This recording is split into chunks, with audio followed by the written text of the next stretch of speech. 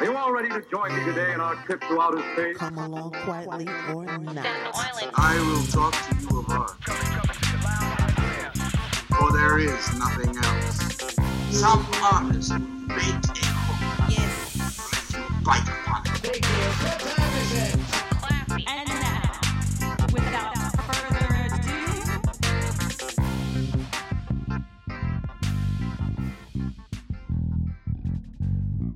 Hello, folks. This is Albert Shivers, and welcome to another episode of the Planet Shivers podcast. On this episode, I am joined by Noah Kep Wilson. Noah and I cover all sorts of ground, from Noah's writing to art, what's going on in the world. We cover a lot. Before we get to that, just want to fill you guys in a little bit. My art show at the Gamut Gallery is still going on in Stroudsburg. That show will be up until June 3rd, I believe. And you can see some of my very newest work featuring Marilyn Monroe and my other high contrast ink drawings, Pointillism and Drip.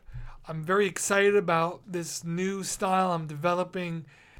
Pointillism. Why do I gotta be fancy? It's dots. It's all dots. Also, at the end of this week, April 24th, my art will be featured at the Rubik's Pube album release party near Nazareth. It's going to be a great show. Headed up by the new band Rubik's Pube, led by Vanessa. Also, Nate Marks and his Squirrel Trappers are going to be there, as well as not only other musical acts, but some stand-up comedians. Should be a great show. I'll talk all about it on the next episode. Most importantly, before we get to Noah, I'm very excited to share with you guys that brother of the pod, Isaac Wilson, has put out his new music video. You can go find it on YouTube if you type in Old King Moon. That's the name of the YouTube channel. It's really a phenomenal video. I helped Isaac do a little filming on it, but he did a tremendous job editing. And within the video is from all over the place, all footage that Isaac captured through the years. Not only is the video great, but the music is phenomenal too. And I eventually want to have Isaac come on, talk about the music video and what some of his thoughts were behind it without ruining it. You know, you get too bogged down in picking things apart and the meaning and da-da-da-da-da. You can very easily ruin the art. I think it'll be great have Isaac talk a little bit about it. It's even better if you go check it out yourself on YouTube. Look up Old King Moon. Right now, his music video is the video there. Click on it, watch it, enjoy it, and share it for Christ's sake. All right, with all that said, I hope you enjoy myself, Isaac, and Noah and our conversation. Catch you on the other side. Oh, and one more thing. I forgot to mention the name of Isaac's new song. The name of the song is Born Under the Grid on YouTube under Old King Moon. I'm sorry, Isaac. I forgot. There's a 24-hour-a-day carnival going on in my head, and sometimes a few people slip past the gate. Anyway, enjoy the conversation. Isaac, Noah, me, go. When did gum get so soft, you sons of bitches? You know what this country used to chew? Tree bark, glass, shotgun shells, the broken swords of our vanquished enemies. That's why I buy Bazooka Joe gum. It's like chewing a mountain that someone shot a freeze ray into. What's wrong with this country? Huh? When did we lose our way? Detroit? Life is hard. Shouldn't everything else be harder? Bazooka Joe!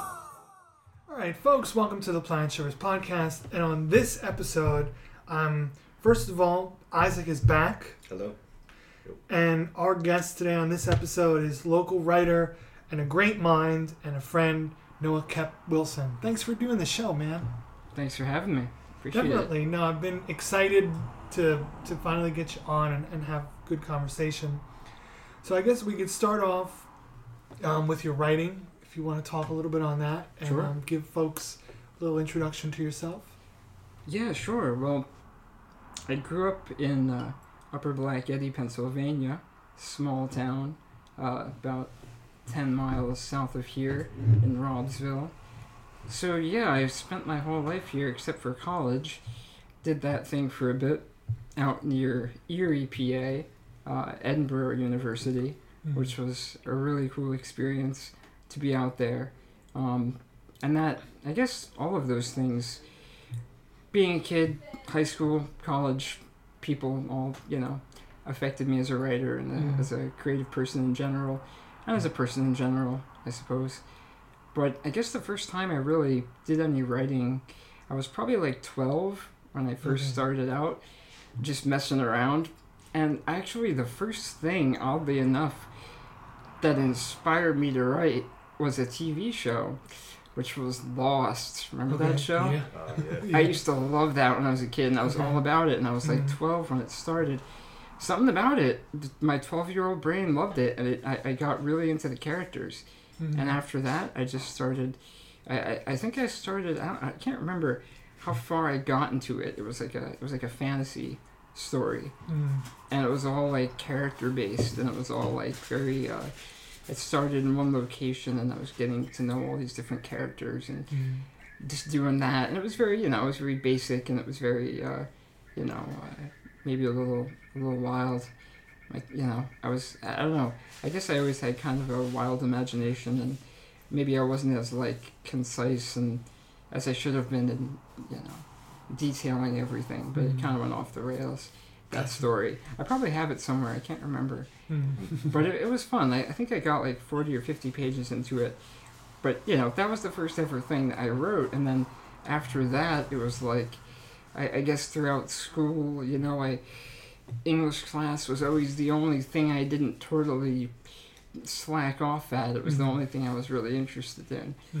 And I wrote, poetry in high school and short stories and got into that. Right. And then when I got to college, I was undeclared for a while, and then I finally became an English major. I almost became a psych major because I'm very interested in behavior and people in general and society. But I became an English writing major and did that, and that was really, really cool. Met a lot of great people, and I got really into personal essay writing, like nonfiction, writing about my own experiences and, using that as a way to touch on wider issues. So I'd write about whether it would be something like going for adventure in the woods, an experience I had at like a camp or something. I went to one kind of camp situation once my dad brought me to. It was like was it with the Scouts? I can't remember. The Cub Scouts? I can't remember, but I write about that and write about other experiences that, shaped me, and going to, whatever it was. I sort of got really into writing about just those life experiences.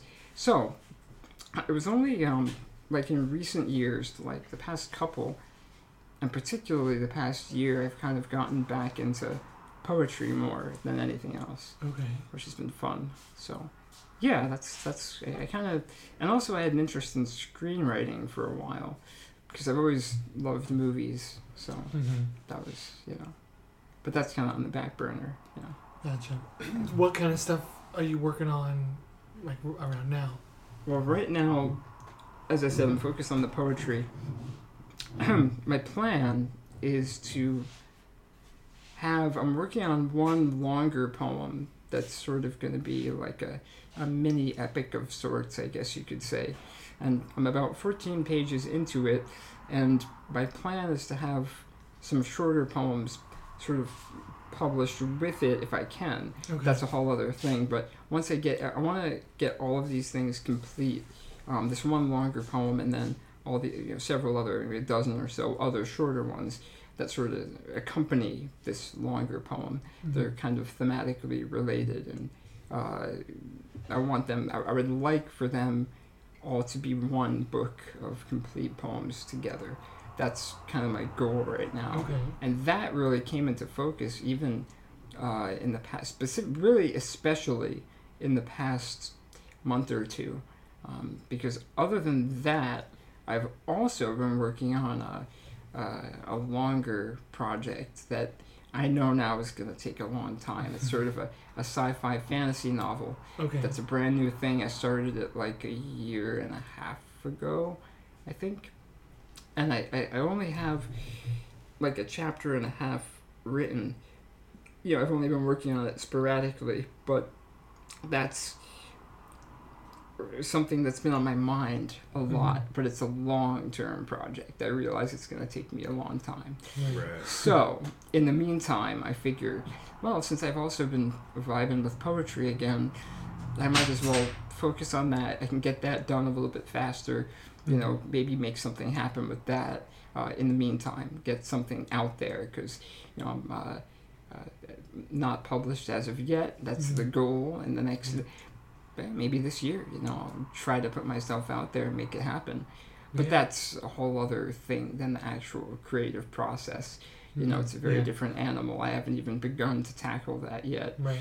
So, yeah.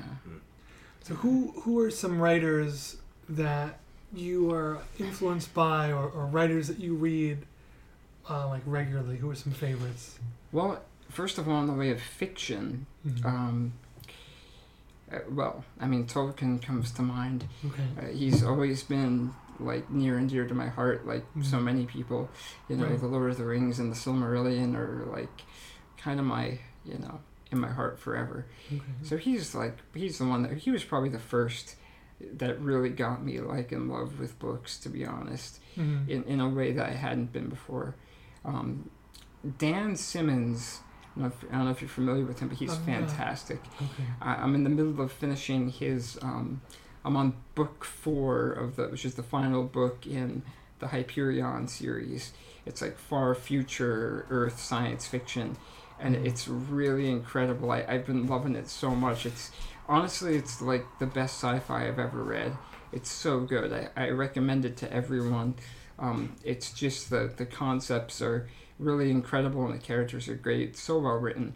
Like the amount of detail and precision in the world he built in these 4 books is just pretty phenomenal. I think the first book came out in the late 80s, Hyperion.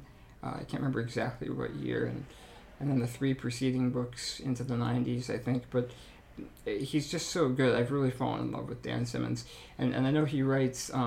These are the first things I've read by him, so I'm looking. He's written a lot, mainly in science fiction and horror genres, and I'm looking forward to reading more of his stuff after I finish this. So he's another one. Aldous Huxley I like a lot. Brave New World really inspired me. It's a great book. Carlos Castaneda, I was on a kick for a while as a teenager, and in my early 20s I was really into Castaneda. The bizarre life and bizarre writer, but really inspiring, and for all of his probable weird faults and crazy life, he's a talented, interesting artist.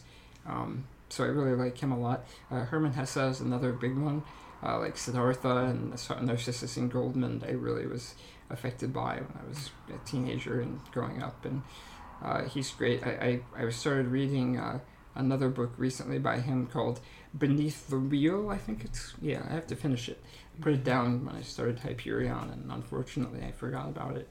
I have to finish it. Oh, and another one I have to finish, which I've really been loving, is The Magic Mountain by Thomas Mann. Okay. It's really good. Really good. I think they made a movie that was semi-inspired by it a few years ago. What was the name of that movie? A Cure for Wellness. Okay. I think is the one, and it's sort of semi-inspired by it. The movie was pretty good, but the book is great. So in the way of fiction, those are the ones that come to mind offhand. I also really like Annie Proulx. She wrote the only thing I've read only a few things by her, but some short stories by her that were really, really inspiring, and some other things. So she's great. And in the way of poets, I've really always been into W.H. Auden a lot. Okay. Rudyard Kipling really inspired me. I don't know, there's been so many. I mean, I like William Blake a lot, Edgar Allan Poe, and Emily Dickinson, all of them I really like a lot. Recently I rediscovered how much I love Maya Angelou. She's pretty fantastic. But I mean, there's so many, and there's, like with any art, you can't really. There's endless amounts that Yeah. you can consume, and there's always going to be more.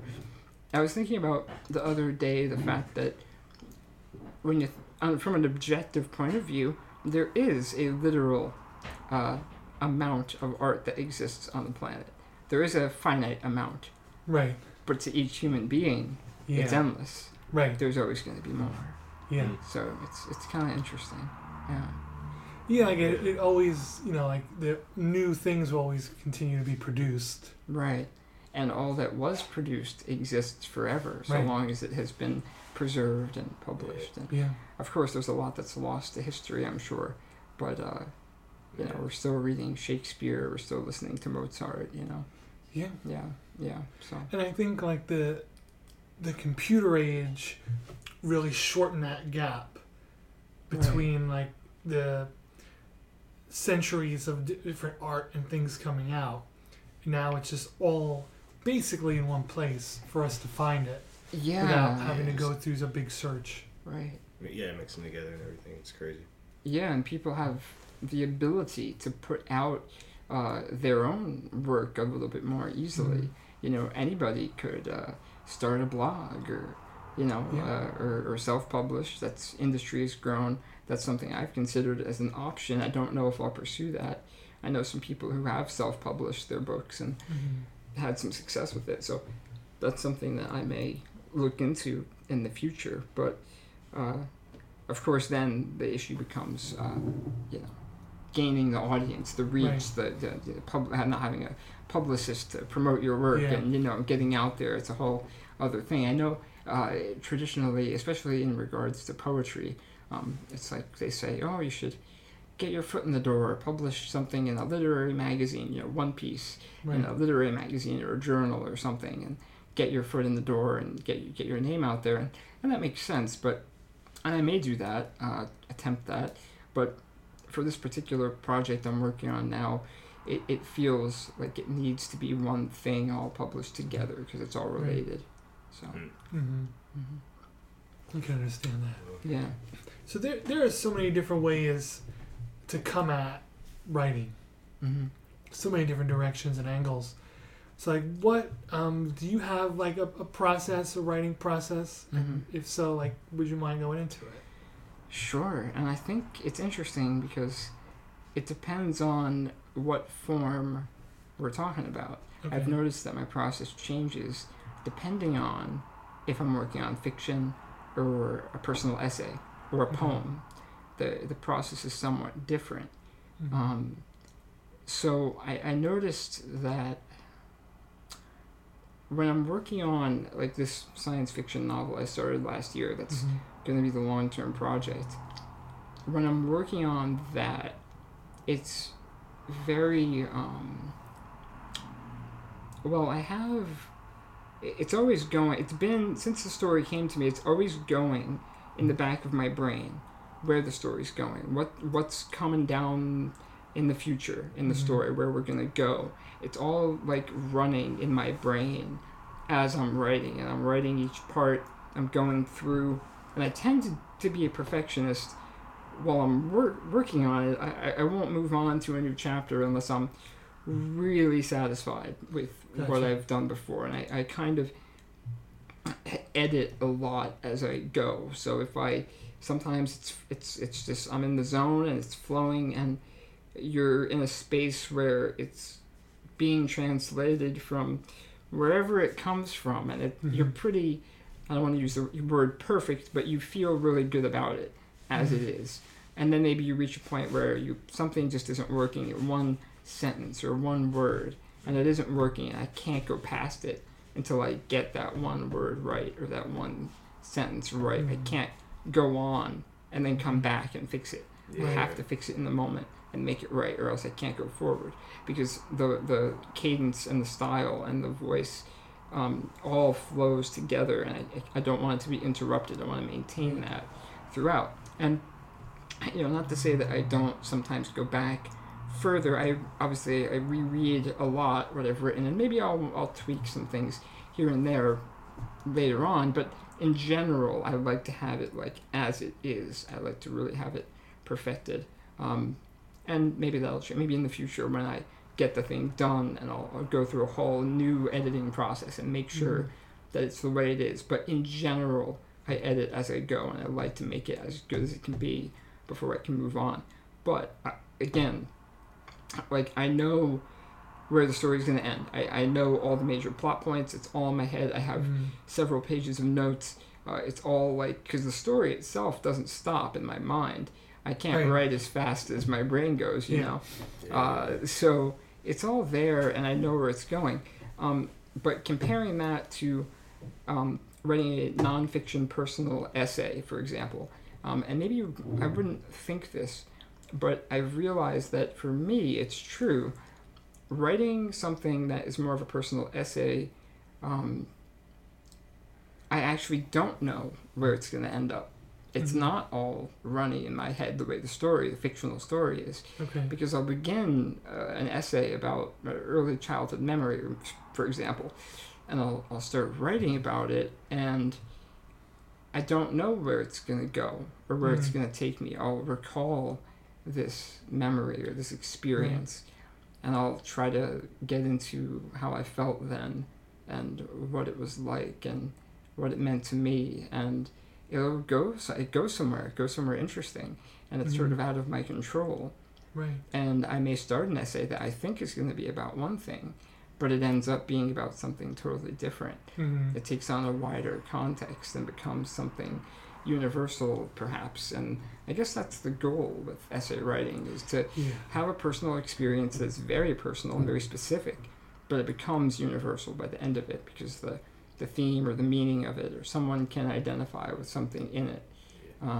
So I guess that's, I don't know, for me that's just the nature of it. But I noticed that difference with fiction and nonfiction, which, when thinking about it now, I would imagine, part of my brain would say, well, the fiction should be the one that's more freewheeling. You don't know where it's going to go. And yet, the fiction is the one where I know exactly where it's going to go. Not to say that it does surprise me, and it's not that I don't know everything. I don't want to say that I know everything about the fictional story going to happen. I know the ending. I know the major plot points. I know the characters. Right. It does grow organically as I write it, and new layers are added. And so it's not like this stagnant thing. It does change. But my point is that in general, I know the outline. And in nonfiction, I don't know the outline when I'm talking about my own personal experiences, because I have no idea, because it in and of itself is an exploration of maybe something that I didn't know about or think about, but I'm tapping into it, I'm diving deep into it, I'm remembering, and then seeing how I feel about it, and it may reveal something. So it's more mysterious in a sense. Right. That's interesting. Yeah, and that's like the magic of like personal essays or journaling, is that it is this, you're one-on-one with yourself, going through a certain, whether it's that day or a period of your life, and that other things can bubble up to the surface as you're going through one thing, like you saying, that other things start coming up. Sure. And then with poetry, it's another thing, I think. With poetry, I've found the main thing is just to be... It's more instantaneous and surprising in a lot of senses. I find that I have to just be prepared wherever I am throughout the day. It could be getting breakfast out somewhere, or just hanging out, doing something out on a walk somewhere, and suddenly just words will come from nowhere, and you gotta be ready to capture it in the moment. Yeah, that's the thing with poetry, especially, and maybe that'll be true to an extent with the book I'm writing or anything you're writing. You'll think of an idea will come to you at a random time of day, but I find it's more so with poetry. For me, it's more so. It's like it's like a lightning bolt almost, just from somewhere, and if you just got to be ready to capture it, because it'll fade and disappear. That's what I've experienced too. If I'm not ready, something maybe will come to me, and then it's gone. It's a heartbreaking feeling. Yeah. Pretty much the same way with it. Right. Just notebooks of little quips, or just like clues almost as to what you were thinking at that moment that can kind of I don't know. I can kind of apply that to like the fiction thing, you know, the thing I was trying to write. I guess it's kind of the same deal with that. Sure. You know, I do find like rereading a bunch of it, it's hard to kind of keep the flow of it going. But it's weird, like say as with like a painting that you're doing or something, or like you're making a song. It's like you could almost sort of, you got the whole thing kind of mapped out. You know, you could like lay the base sort of coat down or the basic figures, whatever. You see where it's going, but with the whole, if it's all like a internal sort of intellectual, you know, thing that's happening, you know, you can't really see the horizon of it, you know, as far as like what you're trying to describe or what story, it can really just branch out to anywhere. Sure. And it is heartbreaking when you miss those moments, because I felt that too, you know. You're not ready for it, and like a phrase, a line in a poem that may come to me, and I'm trying. I don't have my phone on me. I don't have pen and paper on me. Right. And I'm like, don't forget. You know, I sometimes I lose it. So I gotta always be prepared. I try to do that now. I try to always have something that I can take it down on and just be ready to capture it. Yeah. Yeah.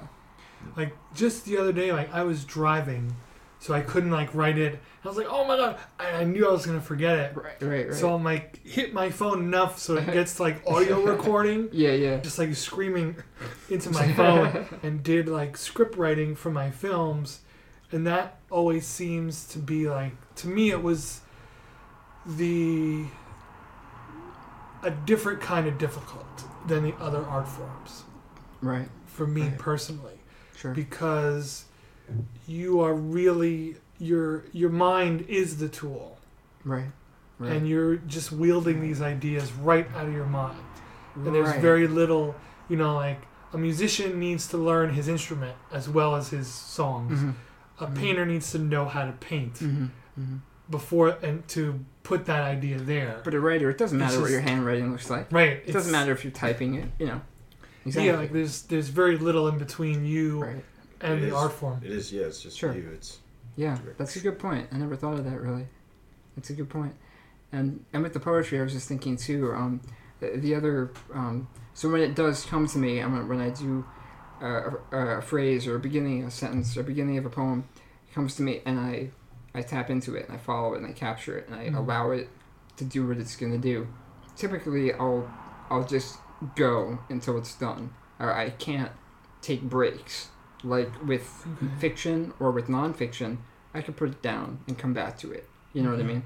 But with a poem, in general, I can't put it down. like I have to finish it living in one moment, in one shot. Gotcha. And whether that be 10 minutes or an hour, or whatever, I have to keep going. Now, the caveat to that is if it's a longer poem I'm describing, where I just, it's too much to do in one shot. I want to, continue it and have it be perfect. In that sense, I will come back to it. That's the only time, though, in my life, actually, is this specific poem that, as I said, I'm like 14 or so pages into. It's the only time I've ever put a poem down and worked on it steadily over time. Okay. Most poems, so I should, 99% of the time, I have to do it in one shot. But if it's a longer thing, and it's going to be really, extensive, I just don't have the physical wherewithal to stay with it for 24 or 48 hours, right. Continue until it's done and marathon it. Right. So I do put that, to be fair, that's one example where I'll put it down and I'll come back to it. Mm-hmm. But in general, I like to finish it when it comes to me. Because it feels like once that switch turns on, it's just going to go and you got to just get the whole thing down. Yeah. In general, that's what it feels like. So it's interesting, working on this longer poem. I've actually never done that before. Most of my poems, I guess they average 2 or 3 pages. They're not that, and some of them are shorter, but they're not that long. This is the only one that is more in depth and longer, I guess you could say. Okay. So it's been interesting to work on it because it has been different in several ways, but mainly in the way that I am coming back to it. But I guess when I come back to it, you do kind of, you tap back into it to an extent, and you try to pick up where you left off. Right. Yeah. So, being that, with this being an exception, with your other poetry, when you sit down to start to write it, is it similar to your process of the nonfiction personal essay or the fiction, where do you have any kind of a plan going in? Do you leave your poems a little more open? There's no plan with poetry. There's no plan to it. Again, actually, except the exception, Right. the long poem. Mm-hmm. There is a plan with that one. I have in mind where it's going. Right. That's funny that you bring that up, because this longer poem that I'm working on, I actually know the ending, which is something I've never experienced with poetry. I know the phrase, the last few lines, I know what they'll be. Mm-hmm. And I'm like halfway there, but I know what they'll be. So that's the exception. But in general, all the other poems, I do not know, because I'm just in the moment with them. Maybe that's why, because I'm just in the moment with them flowing. I don't have time to look ahead to the future. Right. I'm just in the moment, line by line by line, and then when I get there, I get there. And when the end is there, then there it is. But with this one, because there's been time in between, Right. and for some reason the end came to me, and I know what the end is. So that is interesting. I actually hadn't thought about that until we're talking about it now. That's interesting. Hmm. But in general, yes, I don't know where we're going with poems. Most of Gotcha. mine, I don't know. It's more just, just as it is. Just Gotcha. happens. So I think my next question for you, it can really umbrella all arts. Okay. Like I run into this with paintings. How do you? So when you go into that poem, freewheeling, as usual with the exception of this exception, Right. how do you know you're done? Well, that's an interesting question. Usually, I mean, this is not. It's hard to break down that in a way that makes sense, or in a way that I can really be elaborate about. Mm-hmm. It's done when it feels like it's done. I mean, there will be I'll start to realize I'm nearing the end a few lines before the end. You start building to it. So I'll be going through the lines, through the stanzas, and I'll reach a point where I'm starting to feel the rhythm of the poem and where it is going, the subject, whatever it is. I'll feel the end approaching before I get there, and I'll know a few more lines, we're going to get there soon. I'll have an intuitive sense where we're almost there, we're almost to the end. So it'll start building towards an ending at a certain point, naturally.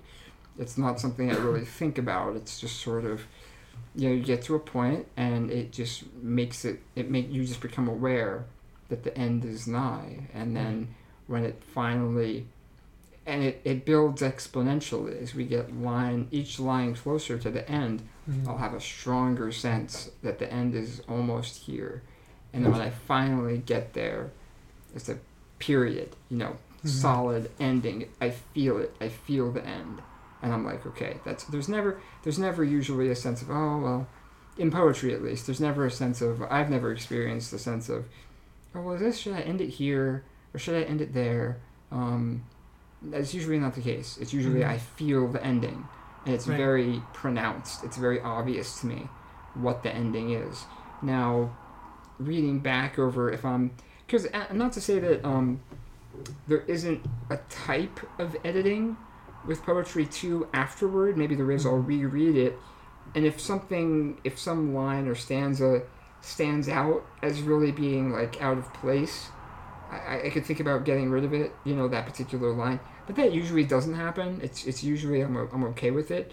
I know a lot of poets will say it's like you do the process and then you go through and you kind of separate the wheat from the chaff, and you'll do the process, and if there's something is extraneous, you get rid of it, and it's not necessary. So sometimes that may happen.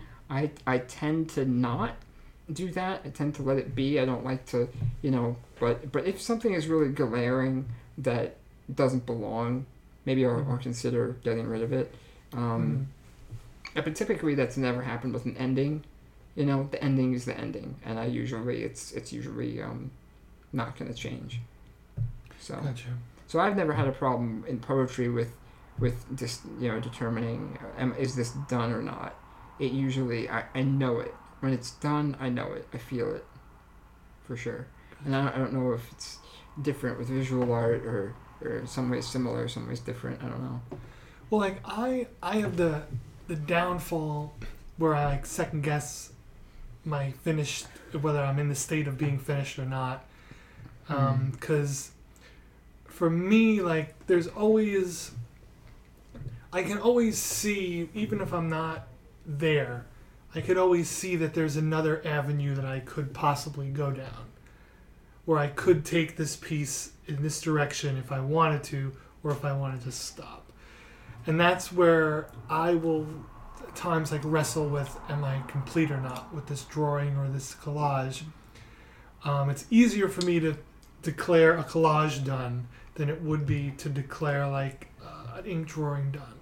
So I feel like there's a collage boxes you in a little bit more, or a little bit more than a drawing would.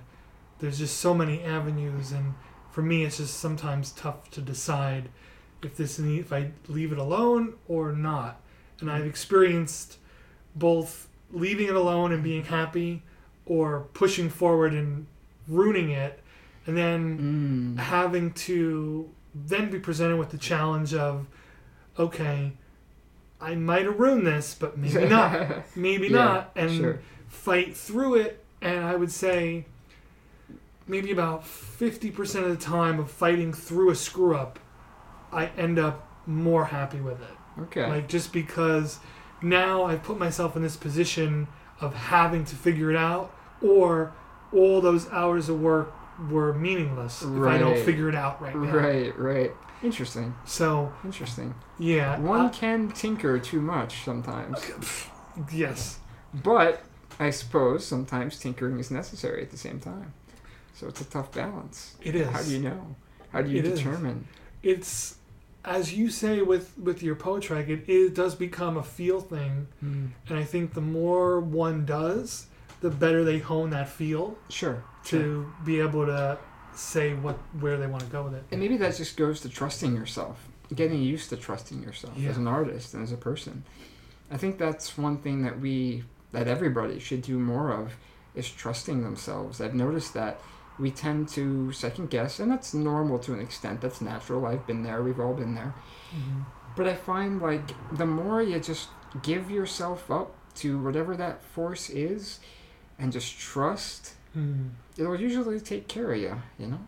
Yeah. I think. That's true. I think at least. Yeah. But as you say, sometimes it is, and me too. If especially if I'm with my novel I'm working on, or an essay, there will be times where I really am stuck on a sentence or a phrase or a word, and I cannot get. It's very frustrating when you are. It's not right. There's something not right about it. Yeah. So that does happen. It's not always free flowing and easy. It shouldn't be. It's not meant to be easy. Yeah. You know. But again, I think you should, in general, really try to trust yourself, because you know inside. And as you said, the more you practice whatever you do, the more you get in the habit of creating whatever it is you're creating, right, the better you're going to get at trusting yourself and at listening, and knowing, feeling when something is done. Yeah. And I feel like those moments of blockage in any form of art, there is a tremendous potential for growth in those moments. Right. Because, like, to use myself as the example, like, if there's, just the other day, working on this drawing, and there's just something not right. And, like, I know it, and I'm like, what is it? So that process of, like, artistically deconstructing the problem, I feel, over time, like, serves you in the future. Because it's super likely that you're going to approach that problem again. Right. You know, where you have to, like, okay, here's the problem, like... It's guaranteed that you'll face it again. Right. For sure. Yeah. And now, like, you've developed the tools to maybe deal with it a little bit better, or deal with it through a deeper channel of thought, because you've gone through it, or you've gone through something similar. That's a good point. Yeah, you need to develop your own skill set at dealing with those moments, facing the challenge that any creative person faces, you know, and it's always going to be there. It's always going to show up.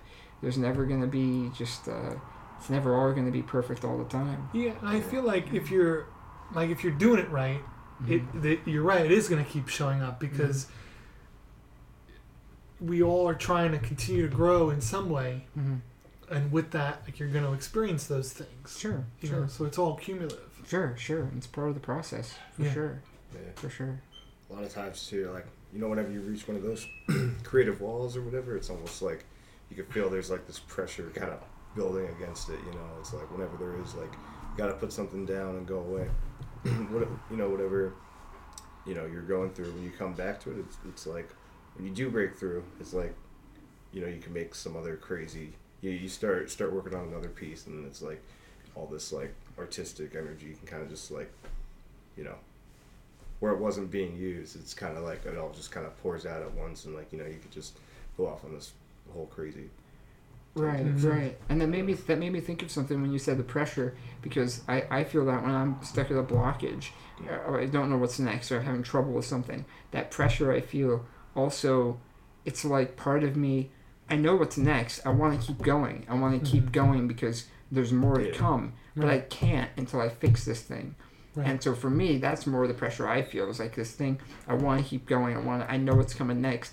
Let's get going. Let's get on with it. But I can't until I fix this. Yeah. So it can be frustrating for sure. Yeah. You know, you think I can't move on until I get this done. And maybe that's more, as I said, I tend to be kind of a perfectionist with things. Maybe some people will leave it and come back to it, and they'll just keep writing, and I'll deal with that later. I'm sure some people are like that, but maybe it's a mental thing. I can't get past it. I can understand. I could see it from both sides, and with writing especially, because what you do in that sentence could then affect what comes next. That's the thing. Yeah, because everything builds on what you've already done. Right. You know, it's like layers of a painting, I would imagine. Everything is all these layers, and you're adding to it, and it's all interacting with itself and growing organically. And if one part of it is off, it's like you gotta fix that. So yeah. I guess it's all this stuff. I guess is true in any artistic endeavor, whether it's music or visual art or fashion design or acting or writing or sculpting, whatever it is. I'm sure to an extent these problems are universal in any creative endeavor. So yeah, it's just part of it, part of creativity, I guess. Is the struggle, you know, of getting there. Moving matter around and stuff. Sure. And it does, you know, like that struggle does make that was a huge spike, by the way. That is what makes like the completion a little bit more like sweeter, is those handful of struggles we may have gone through. Sure. Throughout that. Absolutely. And, you know, that feeling of accomplishment, yeah, and success and overcoming of the challenge. Yeah. Right. Definitely.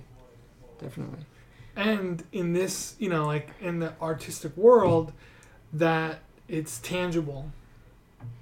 Right. You know, that accomplishment is tangible. It's writing or painting or a piece of music. Sure. Here it is. Exactly. It exists. Yeah. You've brought something into the universe. Yeah. That wasn't there before. Or maybe it was there, but you just tapped into it and translated it into our reality. Yeah. That's often the other thing I wonder about is, because sometimes when I'm writing something, and this is true of, I noticed it in my poetry and also in this fictional sci-fi fantasy book I'm working on. The story in the book, the story feels in some ways like it's already a complete story.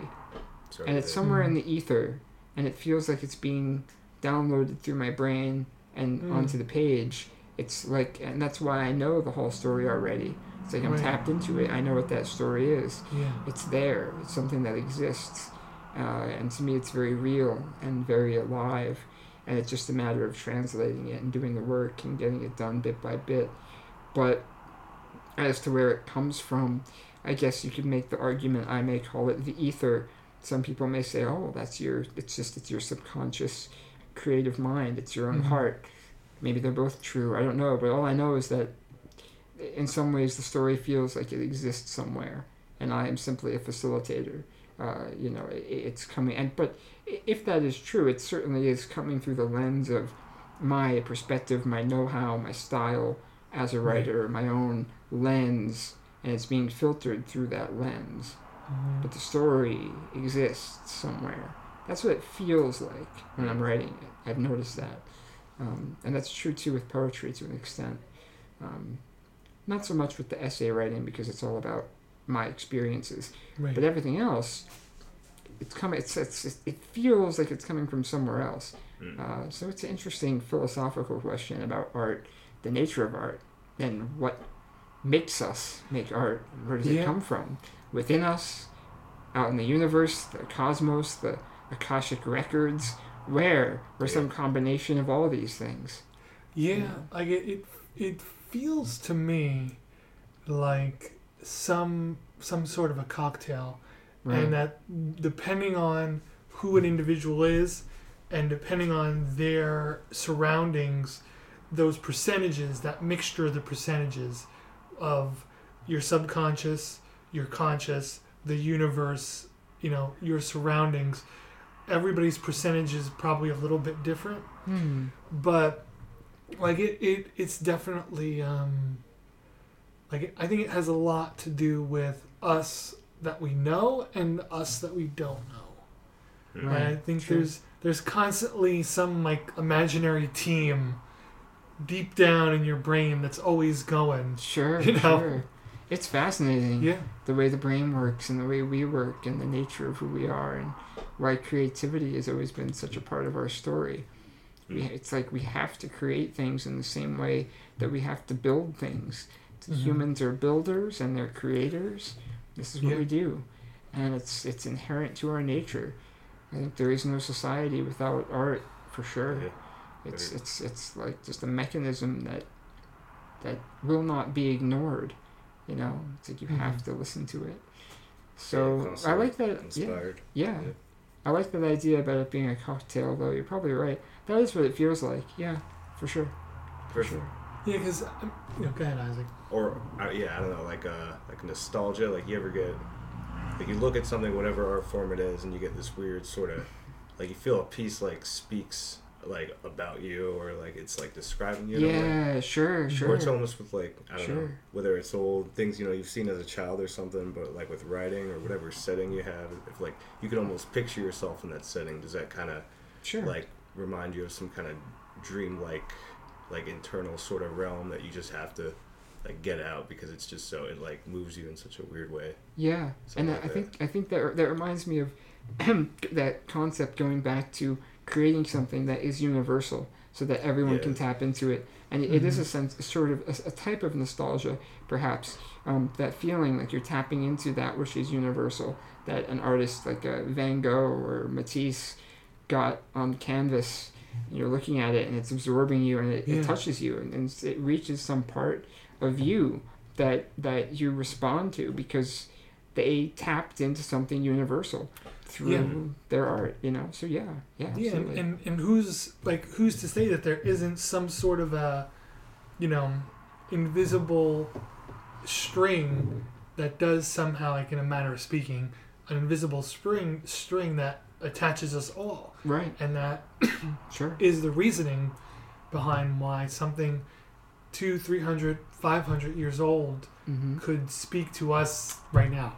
Exactly. Yeah. Brilliant art is timeless. Yeah. It is not bound by space-time. Mm-hmm. It's amazing when you think about it.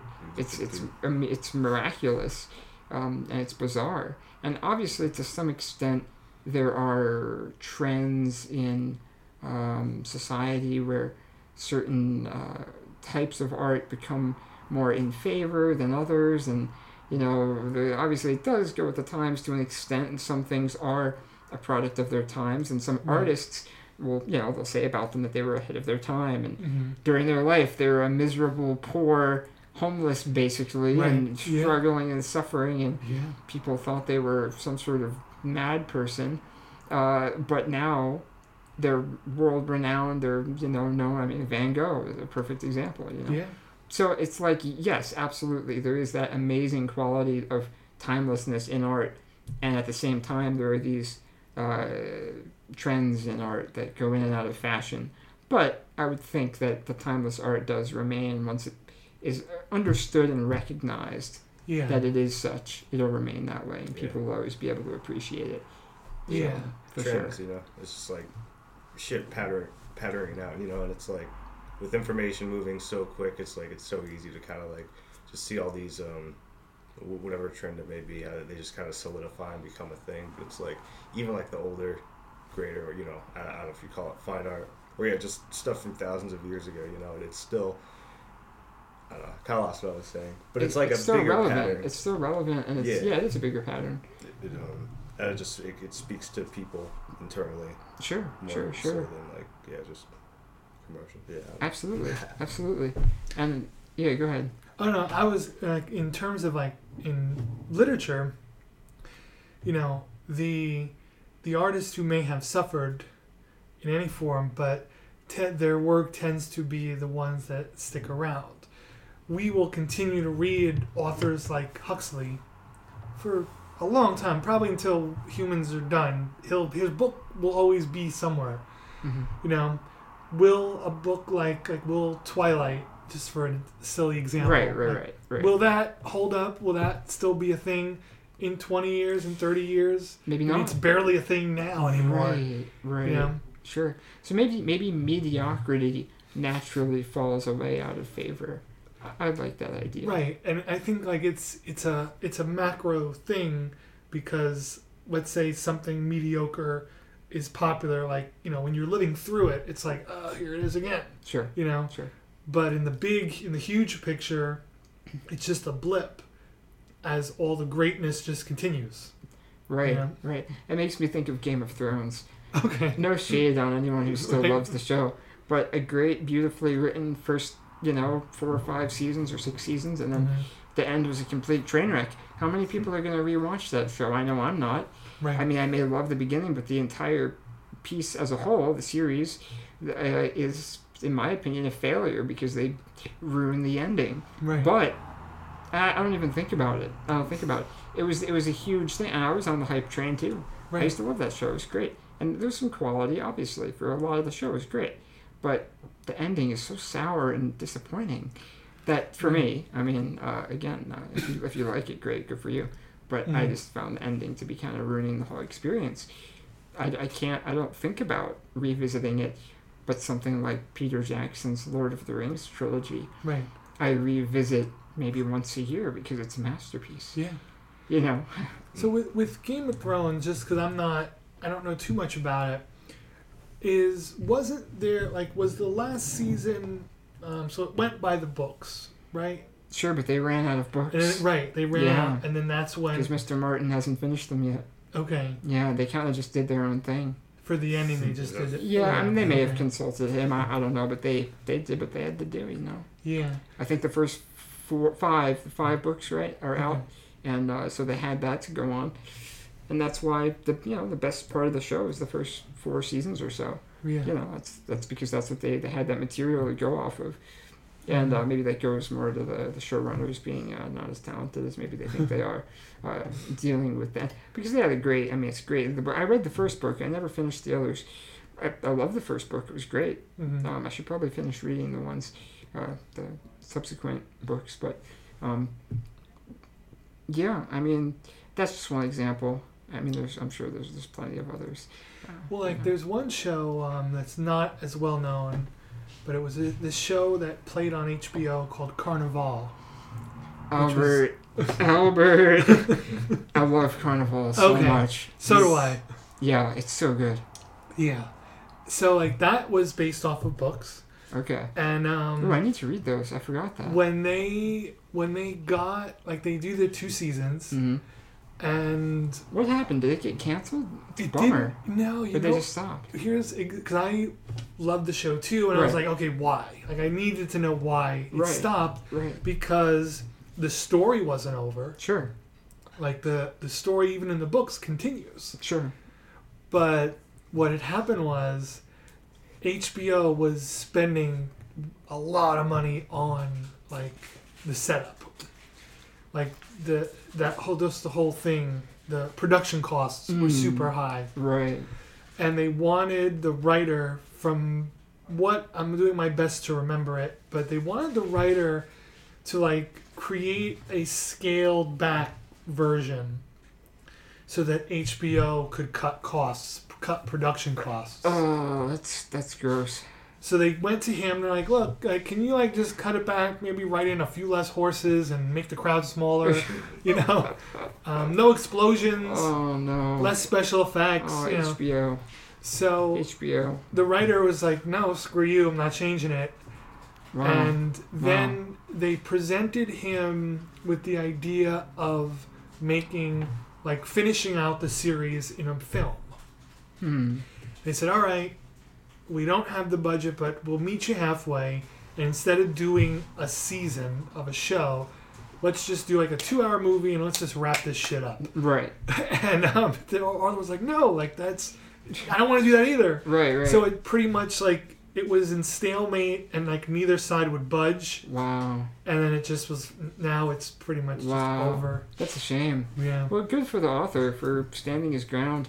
I mean, Yeah. that's a big question. Is especially when you're dealing with Hollywood or the film industry, or the TV world, making those concessions and dealing with them, and I guess there's both trains of thought. Like, it's a different form, so naturally you'll have to.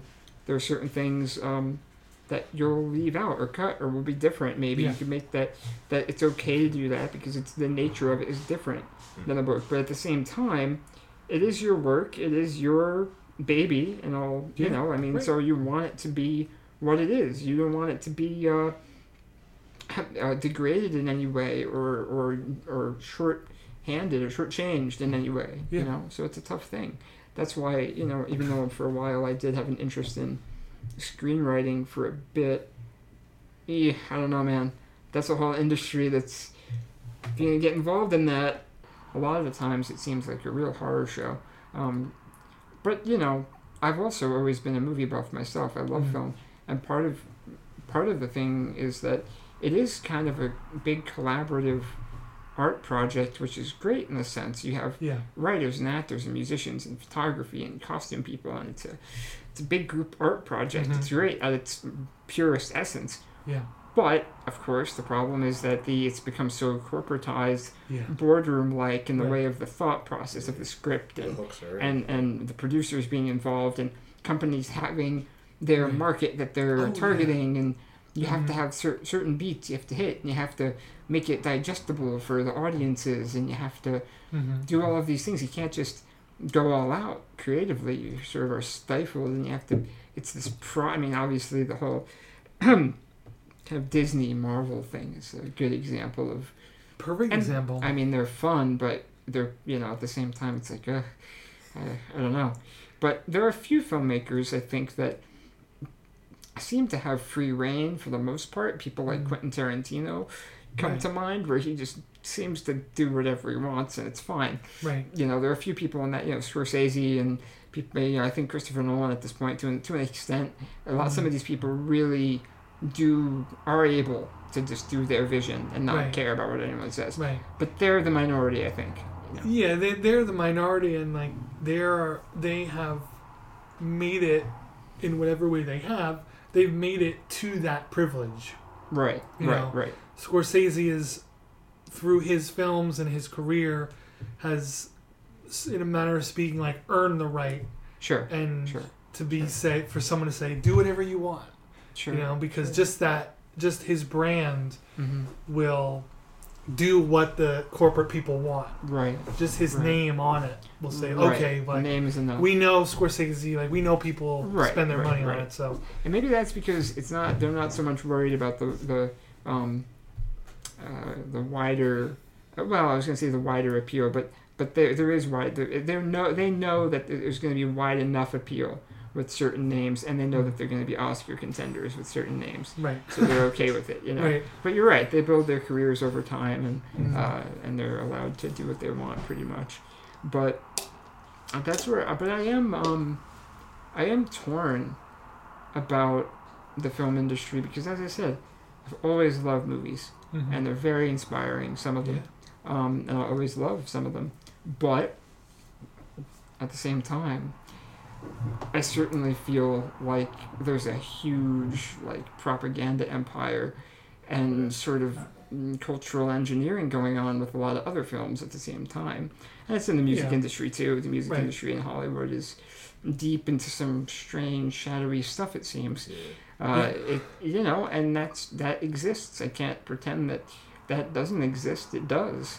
And it's very strange. It's a powerful medium, It is, the audio-visual input, right? Yeah, so the powers that be, it would only be expected, that they would use it for a particular, right.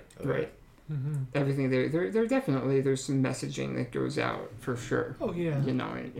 In all the content they produce. So then it's a matter of who, and why. Why is that the messaging?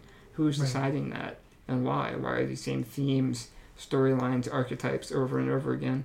They don't seem to be necessarily the classical archetypes or themes that may emerge naturally. Mm-hmm. Somehow they feel artificial in some sense, or in some ways. I don't know. They feel off. A lot of the stuff in Hollywood just feels off. It's very strange. Yeah. Well, here's an interesting little side note that something I picked up on that to me is interesting and spooky about films, particularly Disney. So now, we know, Disney now owns some, if not all, of Marvel. Sure. So the next time either of you find yourself in a department store, and if you peruse the children's section, up and down the aisles, and as you go up and down the aisles, if let's say there's 8 aisles of kids' toys, and they're all, the Barbie aisle, the car aisle, the fake gun aisle, the da-da-da-da aisle. Mm-hmm. If there are 8 aisles, 7 of those aisles are somehow a Disney product. Right. Be it Marvel or Mickey Mouse. Yeah. Yeah. The only thing that, in this weird way, that stands independent is Barbie. It's one of the only things. And Thank God for Barbie. Right? She's the last independent. Oh, no. This is where how did we get here? Barbie is the last stand. The last Barbie standing. Yeah. Oh my goodness. That's a good point. But it's spooky to realize it, and that it's all the same thing, the same factory is piping everything to kids, and depending on whatever they're into, it's all going back to the same eye in the sky, in a manner of speaking. Man, that's such a good point. It's like the homogenization of everything, the hegemony of culture. It's like everything is of the same nature. 9 times out of 10, this is the dominant culture. It's everywhere. It's hard to escape. It's reinforced, shoved down our throats, fed to us intravenously at this point, basically. And for independent artists, or it's very hard. With film, it's crazy. It's a bummer because there's so many talented artists alive today in all circles, in film and music and writing and art, but a lot of them are not given a voice or a platform. Thank God we have the internet and we have options now that we used to not have. That helps, but there's still this mainline culture that is so factory produced, certified by a board of people, and they approved for consumption by the masses. And it's really weird. It's really, really weird. And it certainly affects children, for one, all of us, adults too, but especially kids. Because kids are just more malleable than adults. So, and I guess that's always been the case, is that kids are exposed to things that maybe they shouldn't be, and you try to protect kids and whatever, and that's always been the case, but it's so invasive now because of the nature of our world. And again, there's benefits to the internet, incredible benefits, but there's also drawbacks. There's pros and cons to everything. And the internet that brings us freedom of information and expression and being able to put your work out there is the same internet that downloads this prepackaged culture into your home. And it's weird to balance that, to balance those things. Be aware. Be very aware of what you're consuming, because it matters. It affects your mind. I've experienced it. I'm sure other people have too. It does affect your reality. It affects your perception. Yeah. And your ethos, even, I would say, it can. Some people are so tapped into that it affects their lifestyle almost. Yeah. It's weird. Social engineering of sorts. Yeah, I would say so. Become very efficient. I would say so. I mean, I guess that, again, you could argue that these things have always existed, that people have always been subject to the whims of the few who are in power. That's true to an extent, but again, I think it's different because of the nature of the mechanism is much more personal now.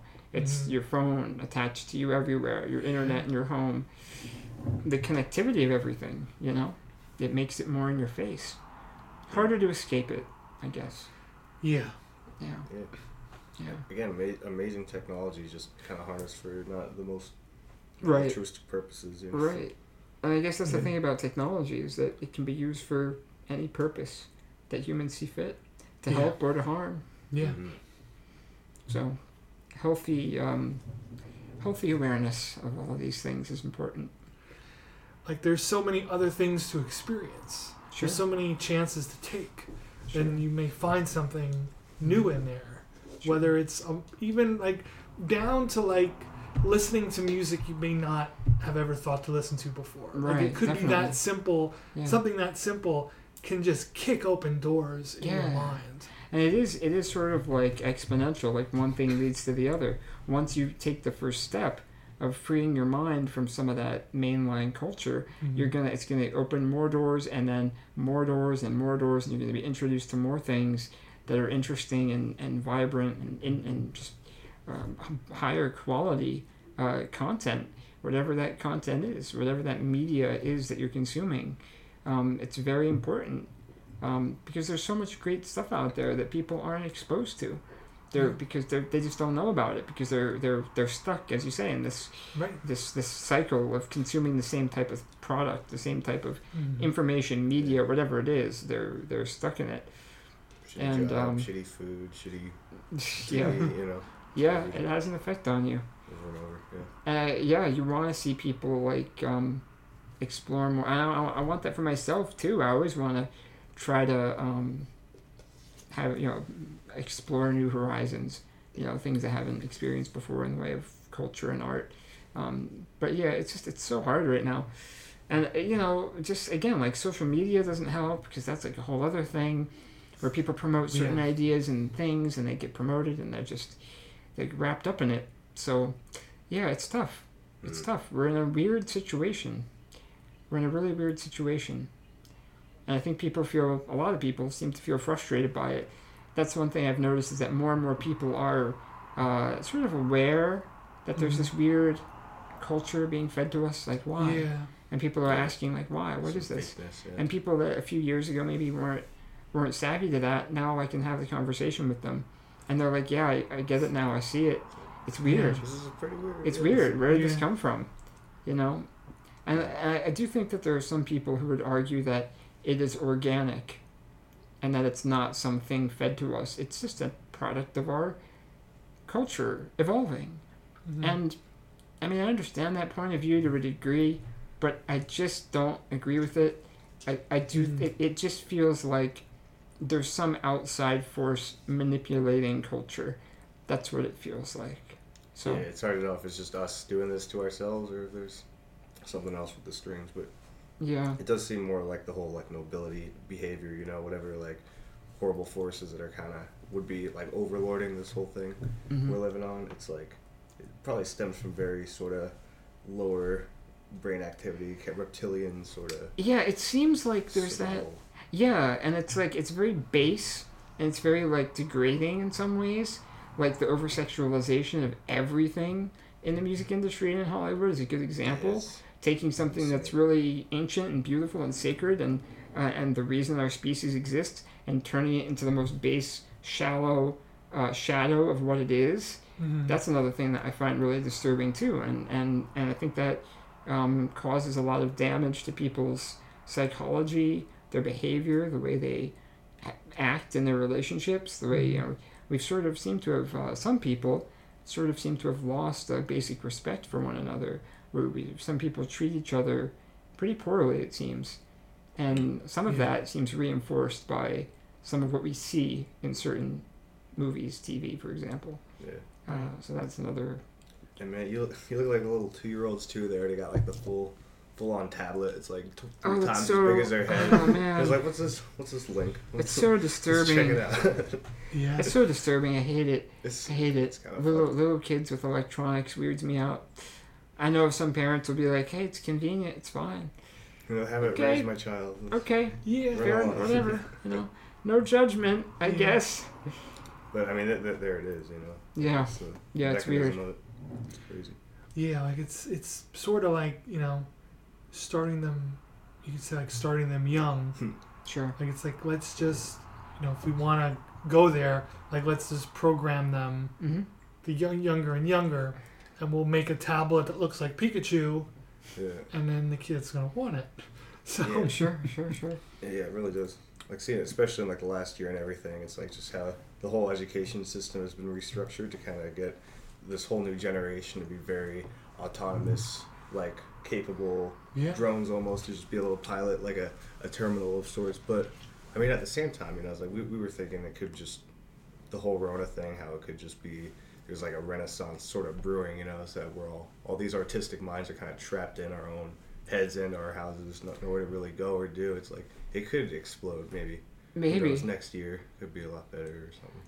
It's fascinating the past year how that's a good point. Like how that's affected everyone. Being a little more time to yourself.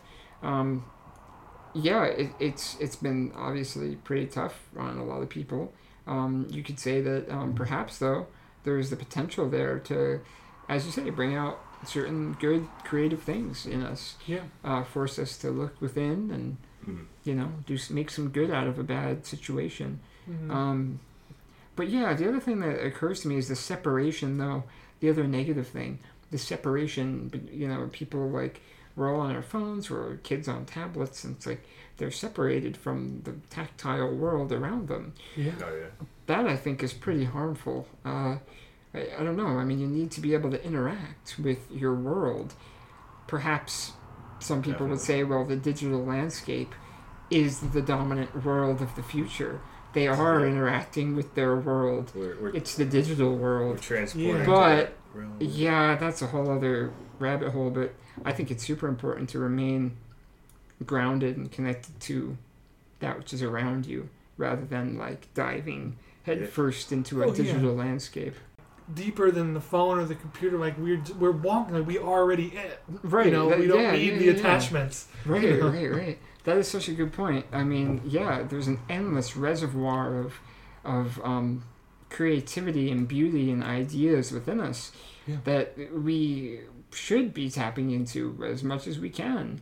And even if you're not like quote unquote a creative person, there's still so much richness within every human being. It doesn't matter if you're you consider yourself an artist or not. It's still there. There's something there. And you're right. Why tap into what your phone is feeding you? Why not tap into what is within yourself and feed yourself the spirit that's within you, the knowledge that's within you, the wisdom that's within you?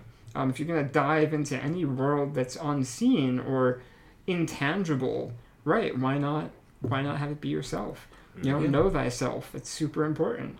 You got to know yourself. And there's endless richness there. Human beings are full of complex, beautiful things. And it's like, the more you waste your time, well, maybe some people wouldn't consider it wasting, but the more you spend your time on the phone, on the internet, absorbing whatever, scrolling through social media or absorbing different things, why are you allowing... That's a choice. You have to realize that that's a choice. You're choosing to fill your head with certain things. And obviously, I'm not saying that you should be like a hermit or a monk living separate from the world around you. I mean, it's good to stay up on what's happening in the world, certainly, but you don't have to drown in it. You can take the time, even 15 minutes a day, and just sit and be quiet and just think and just feel who you are. and look within yourself. It's not empty in there. Yeah. We're not, Right. I mean, it's like this, we're not like empty vessels waiting to be filled by or whatever outside forces. I mean, we're influenced by things, and, certain art or music or literature inspires us and moves us. But there's so much in us that we need to express. We should strive to share with the world in whatever way is good for you. That's the other thing I think that we need to remember is like we each have a piece of the puzzle. I think we each have a wisdom that no one else has. So share it, whatever your thing is. Share it and think about it and listen to yourself and consider your own heart and mind. Don't bend over backwards for outside forces in culture or some authority figure or some political movement or any one thing. Like, listen to yourself, you know, and talk to other normal people. I say normal, we're surrounded by these talking heads and celebrities and politicians who they're these weird, they feel like are just these, I don't want to say they're not human, they're human, but they're so odd. They're like in another world, I feel like they've been probably at some point, whether it's like the world of Hollywood or the music industry or politics, like I feel as though these people, just by going through the process, let's assume that everybody started with good intentions, and I feel like just the process of getting there can dehumanize you in one way or another. Be it you want to be the pop star. Yep. I mean, there's so many like weird tales of what people went through as, like, for example, child actors in the industry. Yeah. People like Macaulay Culkin and Elijah Wood and all the other Corey Haim and whatever, all these people. Mm-hmm. It's crazy. It's weird, and they are corrupted and they're damaged and abused, a lot of them. And so that's one thing. And then all the people who, as you say, maybe in Hollywood or in want to get in the arts, in music industry, or if they're in politics in DC, they may have the best intentions. They may go in there, but the nature of the thing, the nature of the institution does corrupt, I think. It's almost, you gotta really be like a Zen warrior monk to get through Washington, D.C. After a 50-year career and still be pure of intent. It's borderline impossible, I would say. Right. So it's hard when we're living in a system that is so broken and so ripe for corruption. I mean, how do you? It's like you have to. I mean, in Washington, you have to wheel and deal. You have to wheel and deal. You have to be part of it. All the suits, the congressmen, they should just have like their sponsor kind of. Yeah, like NASCAR jackets. Exactly. Yeah, exactly. Exactly. They should. They're all bought and paid for. It's really sad, and I wanna not be cynical, but I am. I've gotten very cynical about the systems of our nation and world. I mean, it's a sad thing. I would love to believe that the government has our best intentions for us. I would love to believe that Hollywood and the music industry are just artists sharing beauty with the world, but that's not always the case. There's just a lot of weird shadow stuff happening, and I think people are aware of it though, especially now, because I feel like we exist now in a place where it's harder to keep things secret. Maybe that's part of the technology that we have. Things are easily recorded, and people get caught now more. I think people don't get, but then again, at the same time, there does seem to be a class of people that's beyond the law. Mm-hmm. They're so wealthy and powerful that they can't be touched, and that's a problem too. Right. How do you deal with that? I don't know. How does one person deal with such things?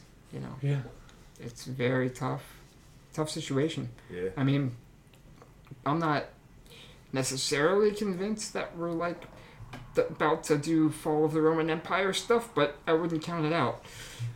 Yeah, like it definitely, and I'm not like super in touch with much in the world of like politics and things, but there's a change in the air, and I don't know what, I don't know good or bad, but it definitely feels like I don't think we can continue down this track the same way for much longer. No, we're not. You know, I don't think we're gonna.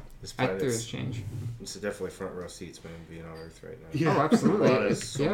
So many different ways this could go. Yeah, it's a fascinating time to be alive. But yeah, change is the one constant, right, in the universe. Humanity has always changed and evolved. Nothing remains static. Empires rise and fall, you know. Borders of countries change. People change. And yeah, we're in the midst of a more tumultuous period, it feels like. More than perhaps you would say usual. But we're always growing and changing. It's just, it seems like there are periods where it's slow, steady change and evolution. And then there are other periods where it's all at once, a giant shakeup happens. And it feels like we're in the midst of that right now. It's just a matter of what direction we want to shake up into. You know, where do we want to go? That's something we have to think about. Because we could go to really beautiful, interesting places. Or we could go to some serious, dark, restrictive places. So I would just say that, you know, people need to really be aware of what they acquiesce to, what they agree to in their lives, and what they want to build and what they want to experience. And, you know, there's a lot of players on the world stage, all with their own agendas, and corporations certainly have become key players, which is pretty twisted and strange. The sort of corporatocracy thing is scary. That's why I always say, like, small communities are really important. Staying local, having small, local, self-sufficient communities where growing their own food. Their own food, their own energy, their own shared currency. Ethos or shared sense of community. That is more important than ever. Yeah. I mean, because there's if anything does happen with the system eating itself and caving in on itself, you want to be able to sustain yourself and your friends and family. That's probably it'll probably head there pretty quick without the advent of whatever it would be, you know, modern, you know, electricity, the grid, you know, if it was all to just go away, it's really it's like a sci-fi writer's all it would take is a big enough solar flare, right? That's what I'm thinking. And then watch out. That would win the game. Then we're done for. We're going back to something else. So I say just be prepared, you know, I'm an optimist, first of all. I am, by my nature, I know I am concerned with all this crazy stuff. Right. But I try to always be optimistic. And at the end of the day, I actually do genuinely feel like we're going to be all right. I feel like we're going to come through whatever challenges, and we're going to grow, and we're going to survive. The human race is good at surviving things. Yeah. They really are. We're still here. People should remember that each and every one of us are here because our ancestors were survivors, you know? Yeah. Remember that. Like, you're capable of a lot. People are capable of dealing with more than they realize that they are. You know, we're strong beings, and we're resilient. You know, we're very resilient. I have to remember that. But yeah, I mean, it's hard, like, to think about if there is a solution to all of the corruption and all the weird stuff. You know, I guess, as I said, the best bet to my mind, or one of the best bets, is just to be independent in how you live and how you think. You know, be self-sufficient as much as you can. Be close to your family and your neighbors and your friends. You know? Yeah. That's important, I think. So. Yeah, no, I think so too. Just no standing in the way of it, you know, just roll right over it. Just staying away is the biggest thing, probably. Yeah. Further from whatever epicenter. I mean, if you get wrapped up in it, you gotta be careful, you know. If you're, and I mean, God bless them, people who are really politically active and they're trying to do what they think is right, and they're out there protesting, or they're writing letters to their Congress people and whatever the thing, good for them. That's great. I just, I haven't done that yet in my life. Maybe I should be more active. Some people think that's really important. Maybe that's something I'll explore in the future, but part of me tries to avoid it, Right. because it's a strange thing to get involved in too heavily. People are very convinced that their side has the answer. Yeah. That's the other thing I've realized. Nobody seems, well, not nobody, but some people don't want to have a conversation anymore. No. Their attitude is... It's no longer the norm. The time for conversation is over.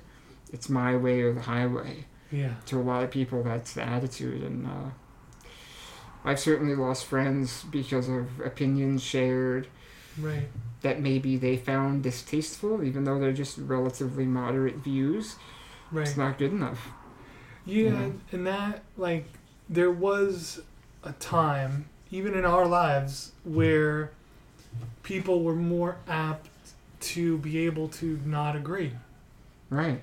And people were more willing to coexist as, you thought this, I thought this. And that's But- okay. Right, exactly. And when you're able to butt heads with each other and acknowledge whatever differences, nothing that no better or worse, but when you can openly see that in whatever, maybe two people, two individuals, two Right. whole groups of people, it's then you've reached that deeper understanding, and you can bond, that. And I feel like when you approach it in that my way or highway, I think that however many sides there are, 2, 3, 4, however many, each side will only dig their heels in deeper Mm-hmm. if everyone is of the mindset of my way or nothing. Sure. And then it's going to be harder and harder and harder for any progress to be made if we're just going to automatically shut each other down. Yeah, we've forgotten how to agree to disagree. Yeah. People don't think that's acceptable anymore. There are people who have the attitude, it is not acceptable to agree to disagree. You have to be fully on board with my opinion, or I'm going to excise you from my life like a pus-filled tumor. Yeah. It's really weird. It's really weird. And obviously, you see it more on social media. I don't see it as often. I mean, it's creeping into the day-to-day in small ways, I think. Mm-hmm. But it's obviously more prevalent on social media, which is a whole other reality where people feel like they can resort to personal attacks and It just feels like a dumping ground for all this subconscious. Yeah, seriously. Bullshit. Yeah, I mean, I don't even know why I'm actually in the midst of a 2-week break from social media. Oh, no. It's been great. It's been great. I mean, I miss the memes, but other than that, it's been great. Right. I mean, people go all out. They're really serious. They are. They're really serious. So cute. It's great. Oh, good for you. I mean, that's great. It's whatever. I don't want to judge too hard, but it's gonna affect your mind and soul after a while. Yeah. You just hear heavy fucking breathing. Oh yeah. Clacking keyboards. Yeah, the keyboard warrior. Yeah, exactly. Yeah. Sure. Man, I don't know, and it's weird to think in the small ways that it is creeping into the day-to-day. I wonder if that's going to continue, are we going to allow it to make our daily interactions with people in the physical world as hostile as they are in the social media world? I hope not, but that freaks me out. I hope not. I hope we can, because by and large, in the day-to-day, most people I interact with are pretty lovely. I'm fine with them. They're not all hyped up. They're, occasionally, especially now, you see it more often than you did.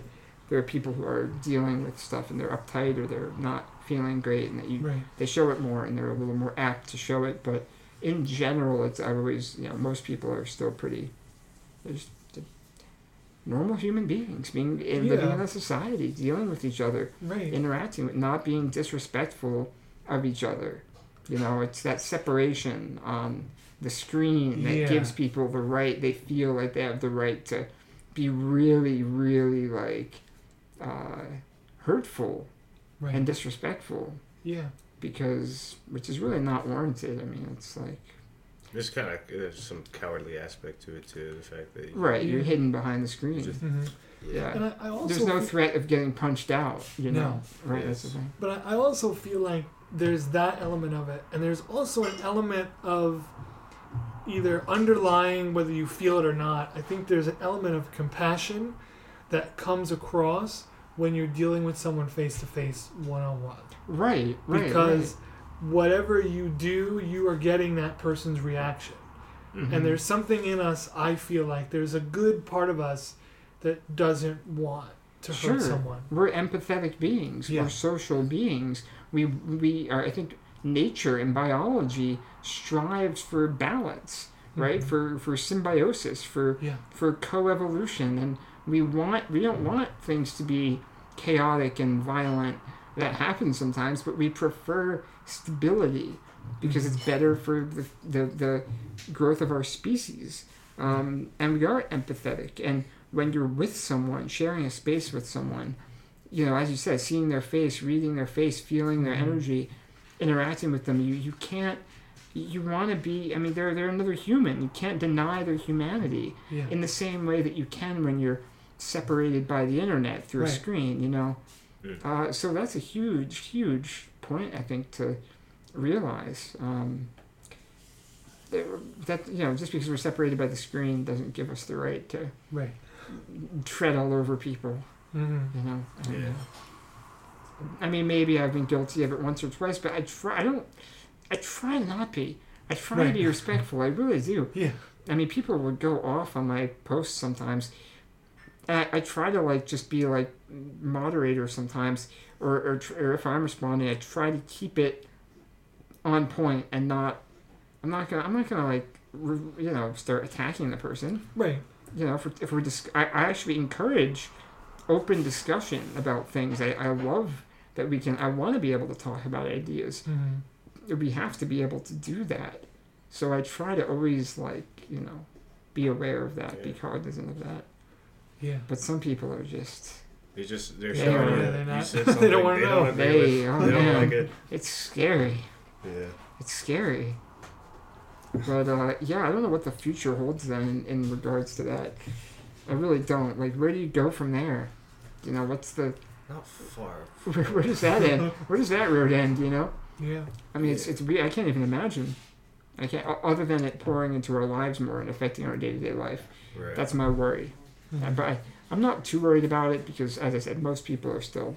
You know, I really enjoy the company. You know, if I'm dealing with someone in real life, I like most people. So. Yeah, it should be encouraged. It's just like real time space connection with people, like, you know, sharing some space or some ideas, because it is so much harder now. I know, right? Like I know. It's so important, especially now that people are more separated. Yeah. It's like in so many ways, it's like everyone is being like separated from each other in a lot of different ways, physically, mentally, spiritually, and that separation is really unfortunate. Yeah, it makes us weak. Yeah, we need people are happier in groups and they're stronger when they have that connection is really important. So we're in a situation now where the connection is readily available online, but the problem is that the online connection tends to lead us to those argumentative, negative places. Yeah. So it's a conundrum a little bit. And the other thing is, like, you know, like, it's very difficult for context and like cadence to come across Right. in a typed out response to somebody. Sure. And I think that a lot of people are presupposed to automatically have a knee-jerk reaction to a disagreement Sure. online because like, you're not in front of the person and your tone is not coming across. Right. The other person who may already be irritated with you is now injecting what they think your tone is. Right, exactly. Yep. And I think part of it may be connected to the instant gratification element of our society. And I think that's connected to the knee-jerk reaction thing. Everything is instantaneous now. It's like you know, there's this thing about not having the patience to enjoy something properly. It has to be instant right now. And I think that translates also to our reactions to things that we have problems with maybe. We're trained to have a knee-jerk reaction rather than sitting with it, thinking about it. It's this instantaneous thing, which, again, is probably a combination of the nature of our technology and also just the speed at which media is presented to us. Everything is instant. So you're going to be able to get that, order an Amazon package and have it delivered to your door the next day or 2 days later. Or you're going to be able to just go get fast food and it's right there. Or whatever it is. Have a movie instantly on your computer. There it is. Yeah. Everything is instant.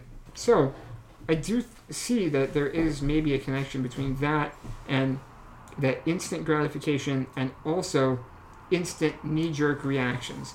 Rather than being patient, thinking, listening, actually listening to what someone's saying, right, and not be offended by their opinion, because guess what? Maybe they're just expressing their opinion. They're not trying to hurt you personally. It's just their opinion. Right. So I think we need to slow down as well, because everything is like in hyper speed. Yeah. And when you go fast, you make mistakes. When you're playing a chess game and you move too quickly, you make mistakes. You need time to think and to see and to listen and to absorb properly, process the information. But our world has become sound bites, headlines, very quick bits of information, very fast. Yeah. You know, and that certainly affects the way we deal with problems, the way we face problems, and the way we deal with each other. So it's pretty interesting. Well, there you have it, folks. Noah Kep Wilson, what a great conversation. It was so much fun having him on the show. Noah is going to be back with a whole lot more content. We're going to get him back on the show very soon, I'm hoping. It was also good to have Isaac back on the show. Don't forget, it's been an hour and a half since I told you. Don't forget, Isaac's new music video. Go on YouTube under Old King Moon. You'll find it there.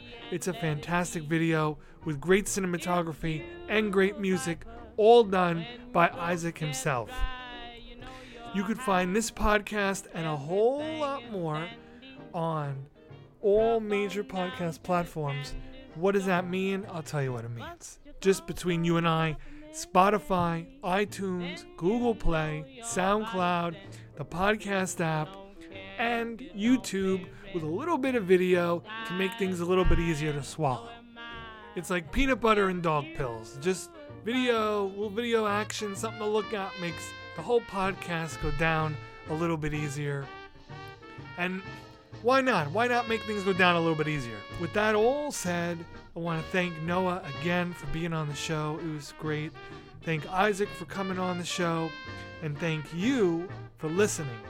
Warm weather's here. Go out, enjoy yourself, breathe some air, take care of yourself, and take care of somebody else. Get yourself hit with some of that vitamin D.